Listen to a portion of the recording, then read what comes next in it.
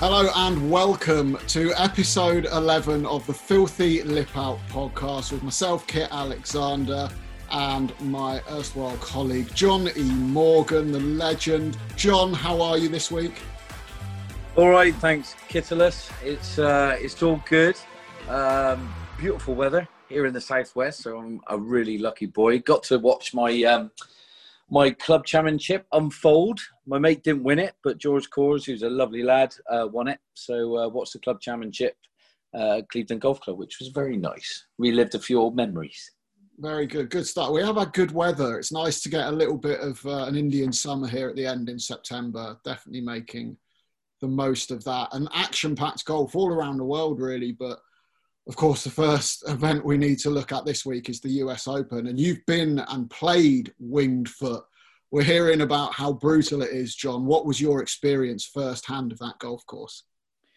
Well, from the footage I've seen already, Kit, I think the course was playing extremely different to when I played it, that's for sure. But their layout is obviously exactly the same. And what I found very difficult with what I remember of winged foot, I mean, I'm going back to '03 when I played it.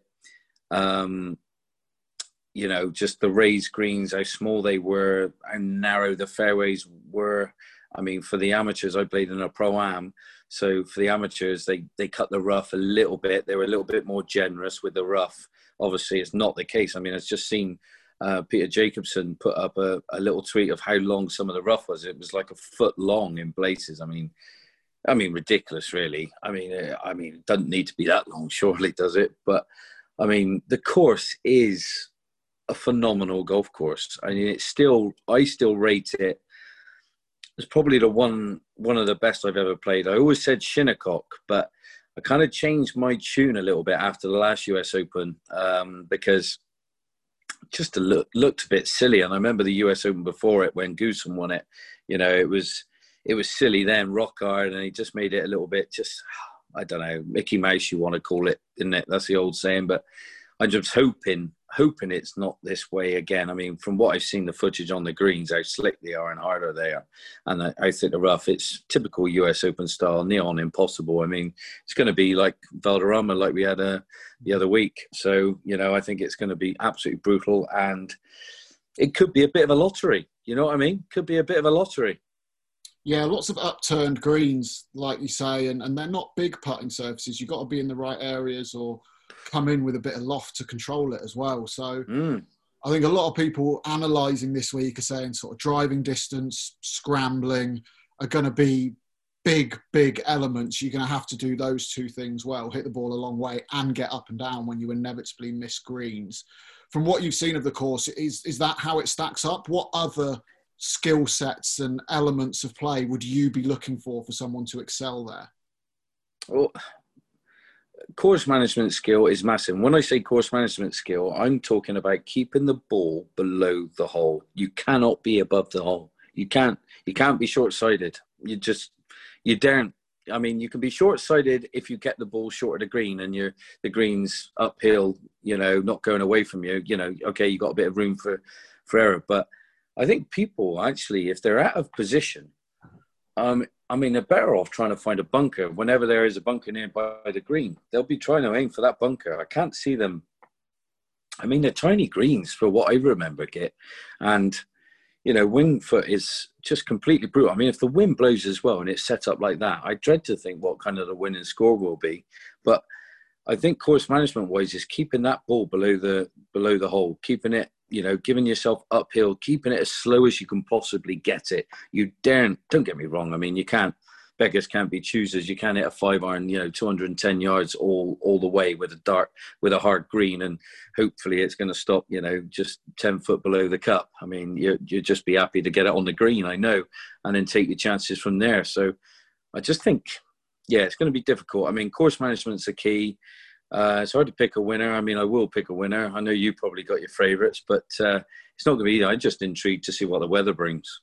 Yeah, I've looked at the forecast. Obviously, we're a few days out now recording this on Tuesday, so things are subject to change, but it looks relatively benign. Okay-ish temperatures, sort of starting off quite warm on the Wednesday into the mid, perhaps even into the high 20s if they're really lucky. But the rest of the week's looking like high teens, low 20s.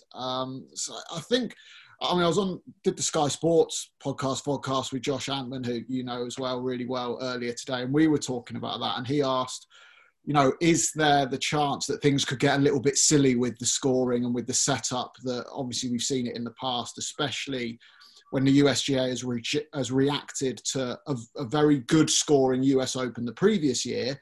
The next year, it's normally really on the tough side. And, you know, last year, Pebble Beach sort of played pretty simple, about as simply as Pebble Beach could do in a US Open, as the wind didn't get up. So we might see a reaction. I think the fact that Winged Foot is so tough anyway might be on the USGA side, in as much as they don't need to trick it up to try and force a level par winning score.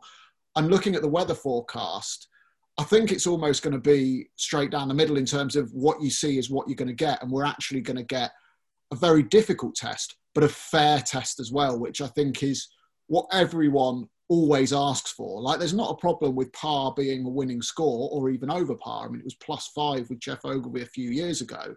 The issues come when you have to do silly things and trick up the course so it's not fair in order to make it hard enough for par to be a winning score. And I don't think that's necessary at Winged Foot. I think it's just a difficult place. So I'm hoping that for once we can not talk about the golf course in terms of the USGA lost Stupid. it by doing this, or there was an afternoon where the guys just didn't have a chance, and we get a fair test, and it's just a tough one. I mean, they're blessed though, Kit. They're blessed with a great golf course like, you know, Winged Foot. I mean, it is that good. It is that good. I mean, the layout is spectacular. Every hole is a marquee hole. It just looks like it's carved out of, you know, I don't know, just some amazing ornament. It's just a beautiful golf course.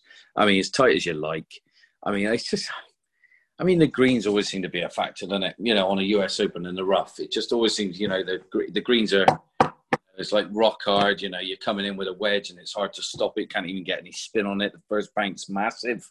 And, you know, it just makes for just a tiring day at the office. I mean, you must be, whoever plays the US Open must be absolutely cream crackered at the end of it. Must be completely cream crackered, because it's going to mentally disturb you. It really will. I mean, the fairways are tight. Like I said, lovely trees around there. It's going to be easy to read the wind, I think, around Oakmont if the breeze does get up. It's quite spacious. It is amongst the trees, but you can feel it. They're not so overcrowded. They've taken loads of trees out, John. So I didn't know that. There's not a lot of trees there now. They've returned it to sort of almost the original as Tillinghast intended. Gil Hans has gone in and done a sort of subtle revamp, if you like, just sort of taking it back to so it plays as it was intended. So there you a lot go. of trees have come out. So, well, there you go. They're going to know where the wind's coming from. Not going to get tricked out by the trees swirling and pushing the ball in different directions. But yeah, who are you going to go for, boss? Who are you going for? I mean, I've had a very long list of people that I've gradually sort of ebbed down. I like taking my notes and stuff. Amongst the favourites, I've got to say John Rahm sticks out for me. You've been championing him since we started this podcast, when golf restarted after the lockdown. I've got to go with that. I've loved what I've seen from him. The win a couple of weeks ago or 3 weeks ago when he drained that 66-foot putt to take down DJ in the playoff was huge. He'll take massive confidence from that. His form's been really good anyway. And I just think he stacks up quite nicely for this test we're going to get this week at Winged Foot. I think it suits his game. I saw a good stat where I can't remember the exact stat, but more than half of the last sort of 20-odd major winners have been first-time winners. So even with the strength that there is, and you look at guys like DJ and Rory and Justin Thomas and the guys that have already got majors, Tiger Woods, of course. He's been practicing a lot there, by the way, hasn't he?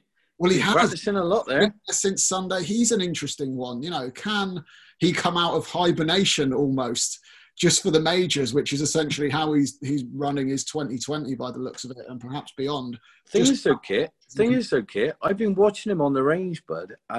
Seeing some footage of him.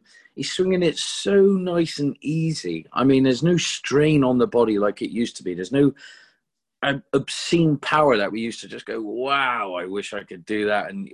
He's both feet are off the deck at impact. There's none of that. He's so controlled. I mean, yeah, okay, he's got a weakness in the back. He's got to nurture it. He's got to look after it. He's got weakness in his knees as well. He's trained harder than anybody else. But the thing is, he's playing golf so within himself. And I tell you what, he's going to be one to watch, because if the wind does get up, just say it does, or it is really tight out there, one way or the other, you're not going to have to hit driver all the time. Yeah, I mean, this is the thing. It becomes course management skills. And we know how good Tiger is. If it's running fast on the fairways, you're not going to have to hit driver. He could probably do with hitting a few 3-woods, finding position, making sure he hits the fairways, which in the past, in his prime, he'd belt driver, and wherever it went, he would conjure up, magnificent shot. And still shoot, 67. Don't get me wrong, he wasn't like the red arrows all the time, but he was bloody good. But I think it's going to suit him, his style of play, and what I see of Tiger, especially when we see him in a challenge match, over the COVID-19 lockdown, when that happened over in America, to his first tournament back. He's a bit rusty with a card in his hand, but to be expected, but he seems to be swinging it beautiful. I mean, I like the way he's swinging it. I expect a good performance from him. I really do. The question is whether he can maintain swinging within himself when he gets under the gun on the course, once those competitive juices really start flowing. But you're right.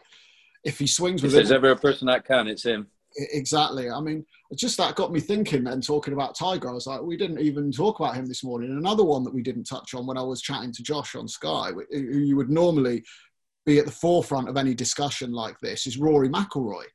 I can't remember coming into a major and there ever being less hype or chat over Rory McIlroy and Tiger Woods. Like, everyone's talking DJ, obviously, as a favourite, Rahm, Thomas, Xander, Schauffele.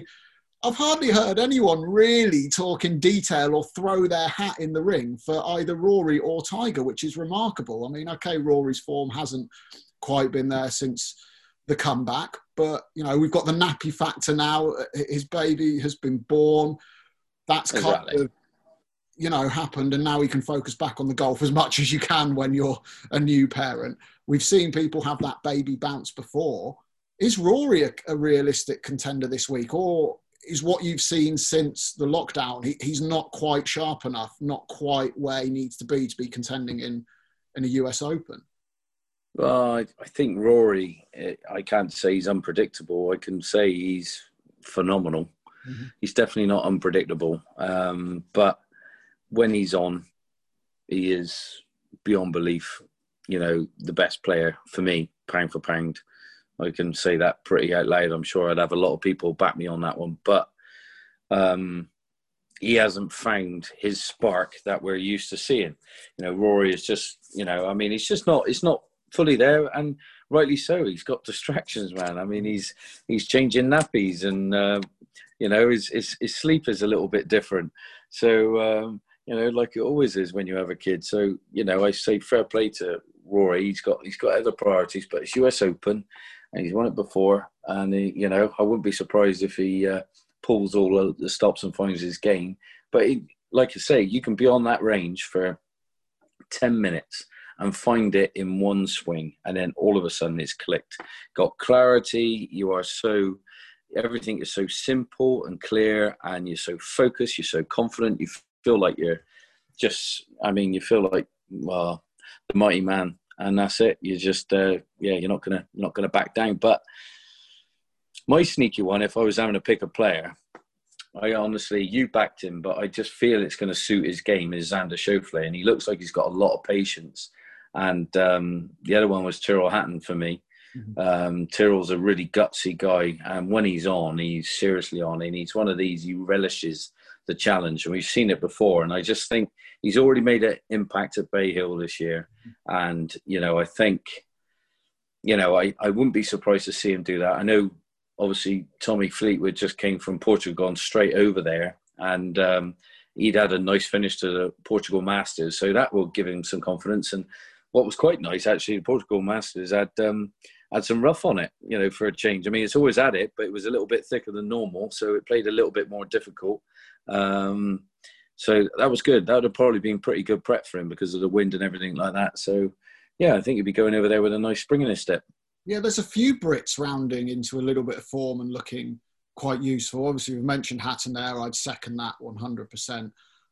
Matt Fitzpatrick, I think, is built for a US Open test, that tough grind. He'll hold big putts when he needs to. Probably the best putter on the PGA Tour, probably the best putter on the planet if you really wanted to get into it. Even someone like Paul Casey, who hasn't done great things since the restart, aside from finishing second in the USPGA. So he's shown up in the big. Yeah.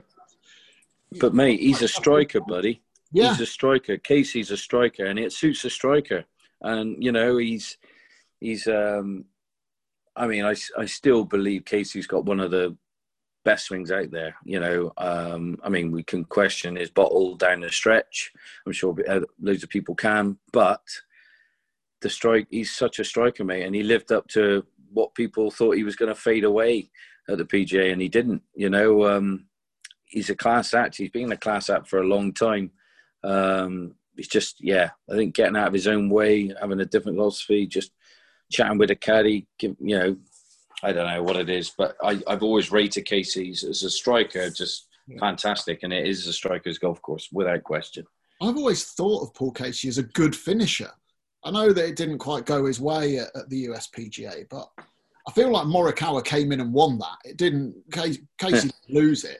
You look at Casey historically, he's closed tournaments well. He's got a good match play record, so he's good in the head-to-head. I'd like to see... Yeah, but I'm only talking for the real cream de la creme events. It's just not happened for him, I would argue the issue is he hasn't got himself into contention necessarily enough times to show that ability. Like, he's been in contention at the Open a few years ago, and obviously the USPGA recently, and those haven't quite happened. But I can't remember a whole lot of other times where he's been there or thereabouts on a back nine and hasn't produced it in a major. It's perhaps that he's just not getting himself into position. And when he does that on the regular events, which he has done obviously far more often over the course of his career, he's generally, from what I can remember and recall, had a pretty good record at closing things out. Yeah.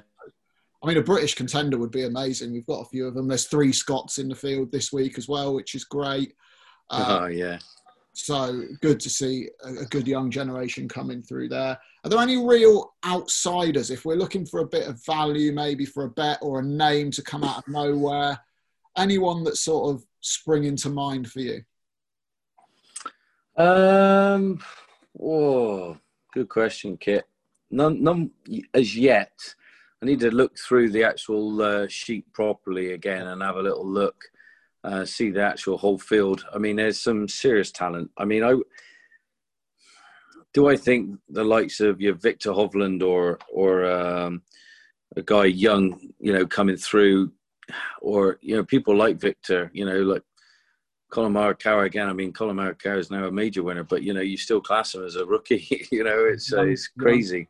But can he do it again? Can he get on a hot streak? Could Morikawa be like? I mean, could he be doing what we've seen Jordan Spieth do? Could he all of a sudden get on a run and charge and make a massive dominance? I mean, I don't think so. I think the talent's far too great and in depth to start doing that again. I mean, but then we said that when Jordan Spieth did it. So who knows? You can get on a run and you're just zoomed in for that. But I can't think of anyone off the top of my head, mate. I really can't. And There's a couple of guys that I was looking at, and to try and find some value, I did look at that distance category, the scrambling rankings on the PGA Tour for last sort of season, the season just gone. 3 names sort of popped out from outside 60-1 or longer, and that's Harris English, who's going at about 60-1 at the minute. It's had a great player. It's been really good. Yeah, good player. Also, Sebastian Munoz, who comes in off the back of a couple of top 10s, including in the Tour Championship. He's won on the PGA Tour last season. And the one that offers the greatest value, 200-1, Lanto Griffin. as a skill set, yeah. his strengths and weaknesses match up really nicely with what I think is going to be required. He's a good scrambler. He's not short off the tee, hits it a decent length, hits his fair share of greens in regulation as well. And he's on decent form. Top 20s 3 of his last 4 starts. So at 200 to 1, I've had a little dabble on him for a bit of value as well. Have you? Yeah, I've had a few bets this week. Well, the USPGA, I had some bets, and my girlfriend Amy had some bets as well. And she backed Colin Morikawa. So I had Xander Schauffele and I think someone else that finished top 10 as well. So I got a couple of places, but Amy went Morikawa, so she backed the winner. So I've got to get a bit of pride back in our little relationship betting. I'm meant to be the golf expert here, and she's backed the winner. Yeah, you are. But she's earwigging, mate. She's earwigging. She's getting all your ideas, so don't worry about it. Don't take it to heart, mate. That's what I said publicly. Yeah, I was advised. Yeah. John, obviously the US Opens are known for being tough tests. I was wondering, what's the toughest golf course and or tournament you ever played in your professional career? Cool, blimey. What would it have been, eh? Jeez Louise, bloody good question. One that I couldn't, I mean, they rip it up. It wasn't made for me. I was in it too short at the time. It was Houston Open. I always thought when I played Doral for, the Blue Monster, because that was quite exposed and really windy. This is the old golf course until Donald Trump changed it a bit. I find that really tough. I find Honda Classic very tough. But to really pick one that had it all, I mean, I played down the road. This is when I played Winged Foot, actually, down the road there, Westchester. And the only reason I got to play Winged Foot is because Wednesday they had a Pro-Am and they were having a Pro-Am at Winged Foot the same day for people that weren't in the Wednesday Pro-Am at Westchester. So got to play it that way. And but Westchester was equally just so brutal, rough, so high, greens, slopey, slick. I mean, I got a good short game. I was playing with Freddie Jacobson, who's ridiculous at short game. And he was conjuring up shots like Houdini, and that was probably one of the hardest golf courses I played.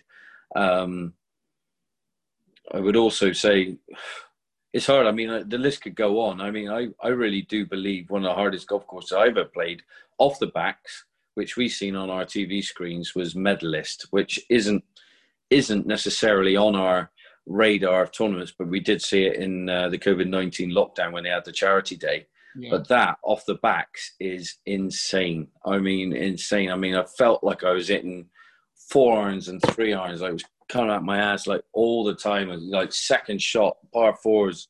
It's just, to tiny greens. I was worn out, absolutely worn out. I was like, is there any wedges coming into this? I mean, am I able to just gun one and not worry about where it's going? Can I open my shoulders? So, yeah, I would say Medalist for me was a tough one. Typical Greg Norman style, absolutely brutal and brilliant. It sounds like it's obviously that the shot making there is tough as well if you're going in with longer clubs rather than wedges all the time. But it's the mental strain as well as much as anything else, isn't it? That, you're on a golf course, in a tour event, you're probably out there for 4.5, 5 hours. That level of concentration and the ability to switch it on and off so you don't just wear yourself down, because no human can be fully engaged and fully concentrating for that amount of time, can they? How much is that side of things, do you think, underrated in terms of what makes a good professional tournament golfer? You need team. I mean, you can't concentrate for 5 hours solid. Physically impossible. You've got to have a breakaway. Okay, you're going to take a few nice little strides down, but that's a hard question to answer, because if I could understand that one, I would have played a lot better as well. So I can't really comment on that one, Kit. I mean, you play to your strengths. You have to play to your strengths. I mean, I believe US Open will be a winner that is probably one of the best long iron players. I think because of how brutal he's going to play, I think you can hit it down there miles, but how brutal that rough is, you ain't getting it anywhere near, on the green. I mean, if it's packed hard and it's hard to hold the green, I mean, pointless coming out of the rough with a wedge in your hand because you ain't going to stop it anyway. So you might as well be back there with 7 iron, 6 iron, and be brilliant from that yardage and hit the middle of the putting green. You know what I mean? I think, I mean, if I was, I remember Westwood saying about Nicholas Colsart, who we had on the Filthy Lip Out, quite a few weeks back. He was classed as one of the best iron players, he reckons, in the world, long iron players. And I think, me personally, I think that is where you need to excel. I think, honestly, if Rory wanted to reel it in a bit off the tee, not send it so far down there and leave himself kind of short-sided going in with wedges, hitting like 7 irons, 6 irons instead into greens because he's so good with those irons, I think you'd benefit massively. I really do. I think it's one of those you've got to keep it on the planet. If you don't, you're packing your bags early and going home. I really believe that. I just can't.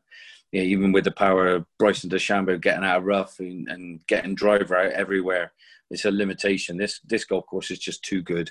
Yeah. And for 5 hours, like you said, going back to that question, I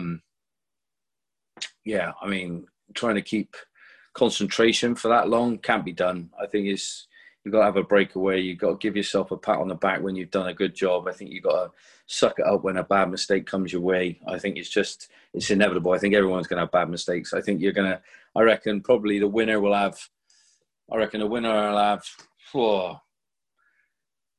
to go 8 bogeys and a double on his 4 rounds. And you might have 7, 10 birdies or an eagle. I don't know. But it's not going to be a lot. It's not going to be a lot. I have to say, if you can limit it to what you say there, 8 bogeys and a double, I think that's getting the job done all day long. I think mate, that's what I think the winner's getting. Out for that. Yeah. We always say it's always difficult to win a golf tournament with a double bogey or worse on your card at some point during a week. You look at the stats and it's very rare that a winner will have that. But you just know that this week it's probably keeping the absolute disaster number or more than 2 or 3 of those dreaded other scores off your card, because pretty much everyone's going to have 1 or 2 doubles, you would think. Oh, without question, mate. I think it's inevitable. I think that's all you got to just. That's the first thing you got to. I'm sure in the practice rounds now they're going around there going, geez Louise, yeah, I'll be happy to be 1 over for the tournament on this hole. You know what I mean?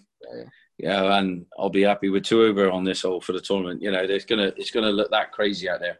I do. I think it's going to play ridiculous. I mean, I'm looking forward to seeing some more footage later, and I'll probably have a better insight. But for what I know, when that baby's tricked up, it's going to be a Lionel Blair for quite a few of them. Yeah, I'm really looking forward to it. It's my whole weekend is planned out around the US Open, watching that. John, last weekend, I was down in your neck of the woods, and I came over, got to experience your incredible simulator that you've got in the living room, which you're showing now, which if people can't see, I mean, John's living room has just been turned into a simulator room. It's amazing, John. Tell us a bit about the transformation and what's going on down at your place. Well, being a golfer, I'm very impulsive as well. So, it doesn't help, the bank balance doesn't like it.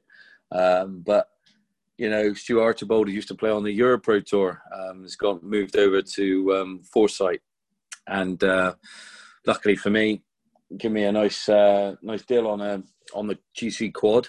So really and honestly, from that, I just decided, okay, right, let's get the cage up and running. Was able to get a mat, got a putting green, my mate got me a computer. Went and bought myself one of these projector jobbies, which is unbelievable. It's like having a cinema in your home. But, I got all my mates dying to come round. I mean, they're all dying to work on their yardages and everything like that. I mean, it comes with like 5 golf courses, hopefully get some more in time and a driving range. But, yeah, I mean, they've been so helpful. It's a gorgeous bit of kit, and I mean, it's addictive. I mean, honestly, if there was another lockdown, heaven forbid there isn't, but if there is, just that I'm going to be hitting thousands and thousands of golf balls. My knee's going to explode, I know it.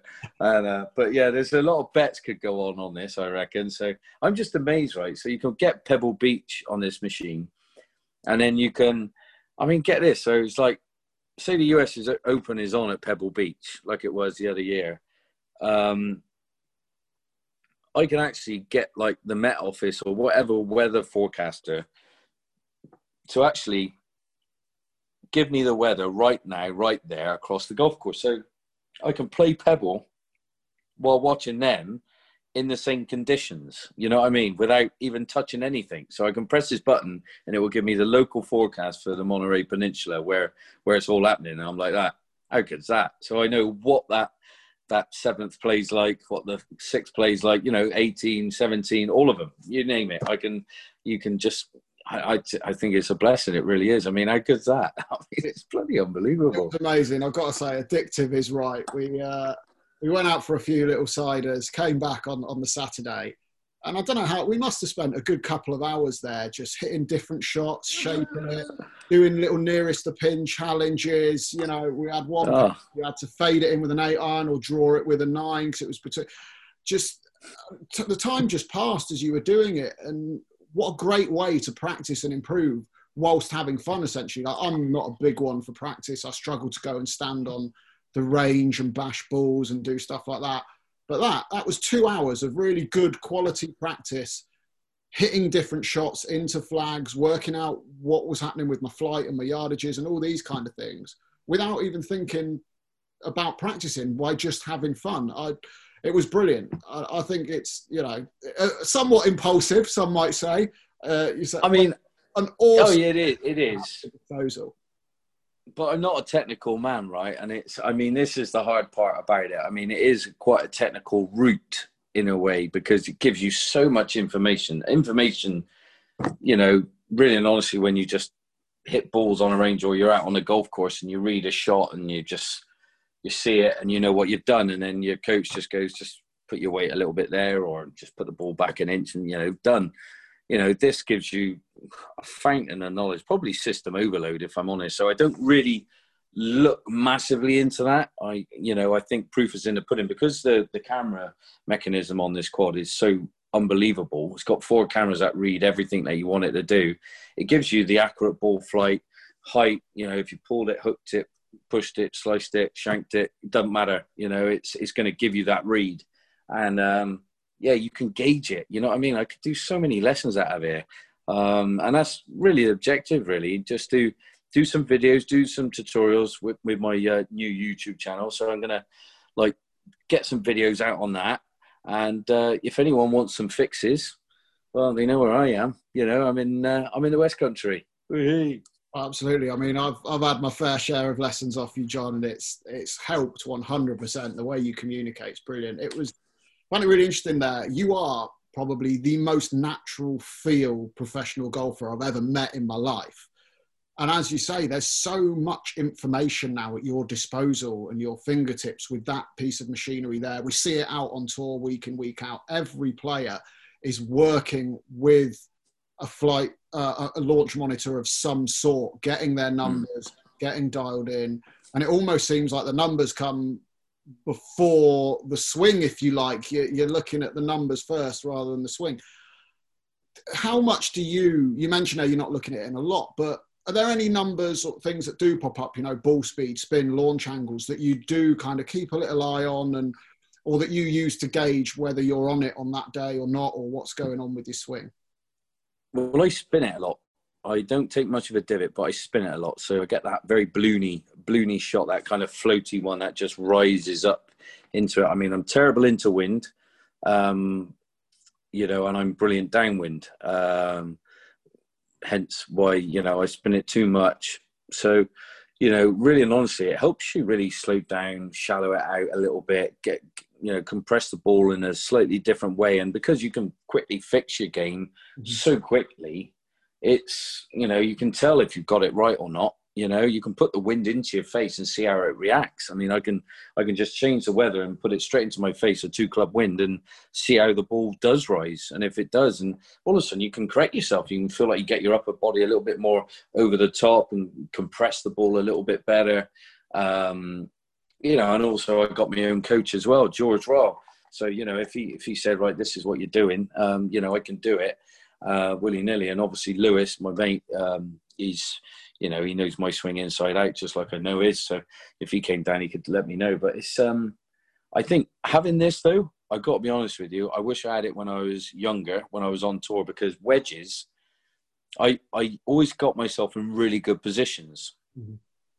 And when I was on, obviously, like anyone. When you're on, you're perfect. You know, you can't put a foot wrong. But iron play, long iron play, and wedges now and again, I was just too inconsistent.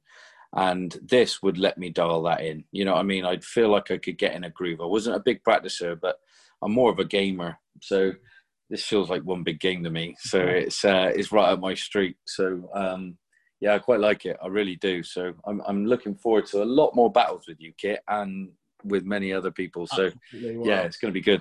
It is. I love it. I love it. While we're talking sort of West Country, Laurie Cantor, well worth a little mention. I mean, that best ever finish on the tour, the weekend just gone at the Portugal Masters. That finish, birdie, up and down from position Z.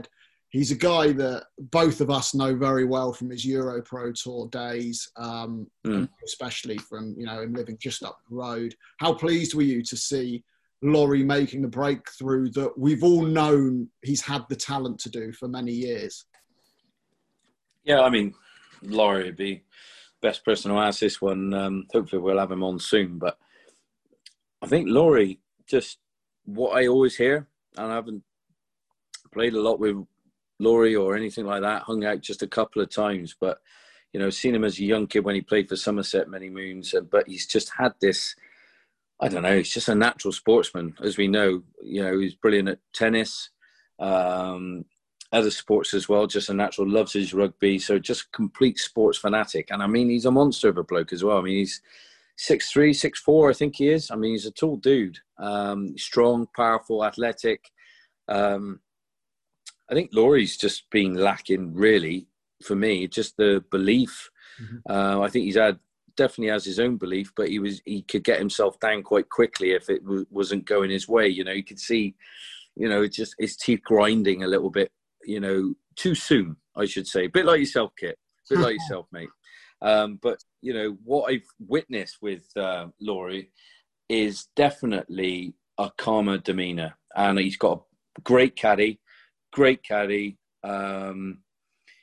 It's a good team. He's got a really good team, and he looks really happy. I mean, you speak to him, the messages I get coming through, just a different man. I mean, watching him on TV, just seeing him, if he misses a putt, it's not the end of the world. Mm-hmm. You know, it's you know, still the battle's on, and he's not giving up the ghost like he used to. And I think this was his problem, why he didn't succeed at on the PGA Euro Pro Tour. He didn't win because he would screw with his brain, you know, why he made this mistake or that mistake. And it was like, he couldn't let it go. I mean, I could be wrong. I hope he corrects me. I hope I am wrong. But I think I'm right on that one. But yeah, Laurie is a talent, and I'm no surprised to see him up there. I'm just glad it's come out and so everyone can see. I think we got some good stuff in store from Laurie. I really do. Because he's got a massive game, Kit, a massive game, mate. And he's a fit boy as well. You know, he can send it. He can hit it both ways. He's very methodical. When he's clear, he's going to be super clear, and he's going to be dangerous. He's got someone that helps him push. You know, he's good friends with Eddie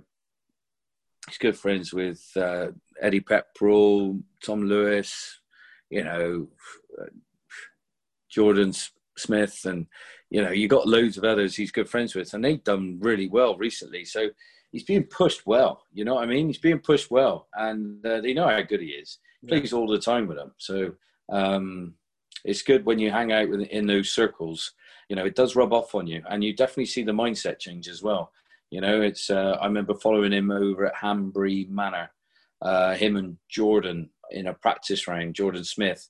They're absolutely loving life. Really cheeky chap. He's having a little dig at me. I'm having a dig back at them on a par 3. And they hit some lovely shots. And I thought Laurie's shot was going to be really close, but it flew the green. It was like half a glove too much. So, but they were all in fun and games.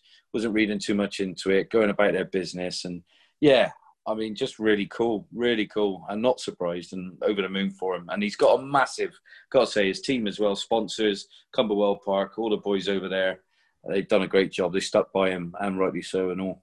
Yeah, that's good to see that the team and the sponsorship has been there almost since day one for him. I think you're absolutely right. He's playing with more of a smile on his face. It was mentioned in commentary that his girlfriend had told him he needed to smile more on the golf course. It seems like he's having more fun on the golf course. And I was really impressed with how he handled the odd little errant shot down the closing stretch when, as you say, historically, he might have got the shoulders might have slumped. He might have got on himself a bit too much. And he just seemed to take it in his stride. And I think there's absolutely there's a reason that his form is better with a smile on his face. I think that's no coincidence whatsoever. There's definite correlation there. John, before we go, we haven't had a tour tale out of you in a couple of weeks. So I think it's time. Now, there's one that I know you've told me before, and I feel like we need to share it with the wider world because it's brilliant. It's a story about playing in Kazakhstan. Now, you mentioned it very slightly when we had Yost on last week, but I've been to Kazakhstan for that event as well. I've been over there, played in the Pro-Am of the Challenge Tour event. I thought it was a great country, really enjoyed it. But in the early days of the tournament when you were going over there, I believe I'm right in saying the hotel was what the other end of an insane asylum or something along those lines. Am I right? Yeah, it was an ex-KGB, I think, and something along those lines, like Joost Latin was talking about. But yeah, half of it was, for people that needed some help and getting their lives back on track. And yeah, the other half was a hotel. And I mean, there was no latches and anything that you could harm yourself. All the toilets, the sinks were all kind of embedded into the walls away from everything. And it was very peculiar because you'd wake up in the morning or get woken up to someone just like making a crazy noise or, outside your room, walking along the corridors and someone running after them to try and get them and bring them back or something. But I mean, it was an amazing place. What a gorgeous golf course. I remember playing it. I played it a few times. I played with Pablo Larrazabal there. And I remember I snap-hooked it on my very last hole to miss the cut by one, hit it out of bounds. And I just laughed it off, because I was like, oh my God, I've been fighting it all day and a hole I couldn't dare do it on. I did it on and that was it. And I'd gone all that way and stuff. But yeah, I remember missing a cut then, and then there was this girl behind the reception. I asked her, I said, you got the foothills of the Himalayas here, haven't you? I said, yeah. She said, yeah. She said, I said, did anyone do a skydive? And she went, what? I said, you must have skydivers here, do you? I said, I've never done one before. I fancy doing one. This is on the Saturday. So they've gone out and played. They don't know what I'm doing. So off I go and I get this. She ends up coming with me. Don't know why. But anyway, we both jump out of this plane, get this plane, take us up, jump out of it, land on the thing. But funny enough, when I'm in the harness strapped to the bloke and he's pulled the thing and it's gone whoom, straight up my crack. And I go, wow. And then all of a sudden feel really sick. It's someone must have been caught with me. Yeah, you know what bit. And then all of a sudden, we're floating down now because he's pulled the cord, and I'm like, oh, I don't feel great. And I've just yacked, right, God knows how many hundreds of feet above the, landing, and it's gone back and whacked him square on in the face. All of my sick, and I'm there going, oh no, and I'm like, I'm so sorry, mate, so sorry. And I'm like, yeah, and then we ended up landing. And I'm like led there, and he's just unhooked himself, and he's like cleaning himself off, and I'm still like, oh, sorry. And he didn't understand a word I said, unfortunately.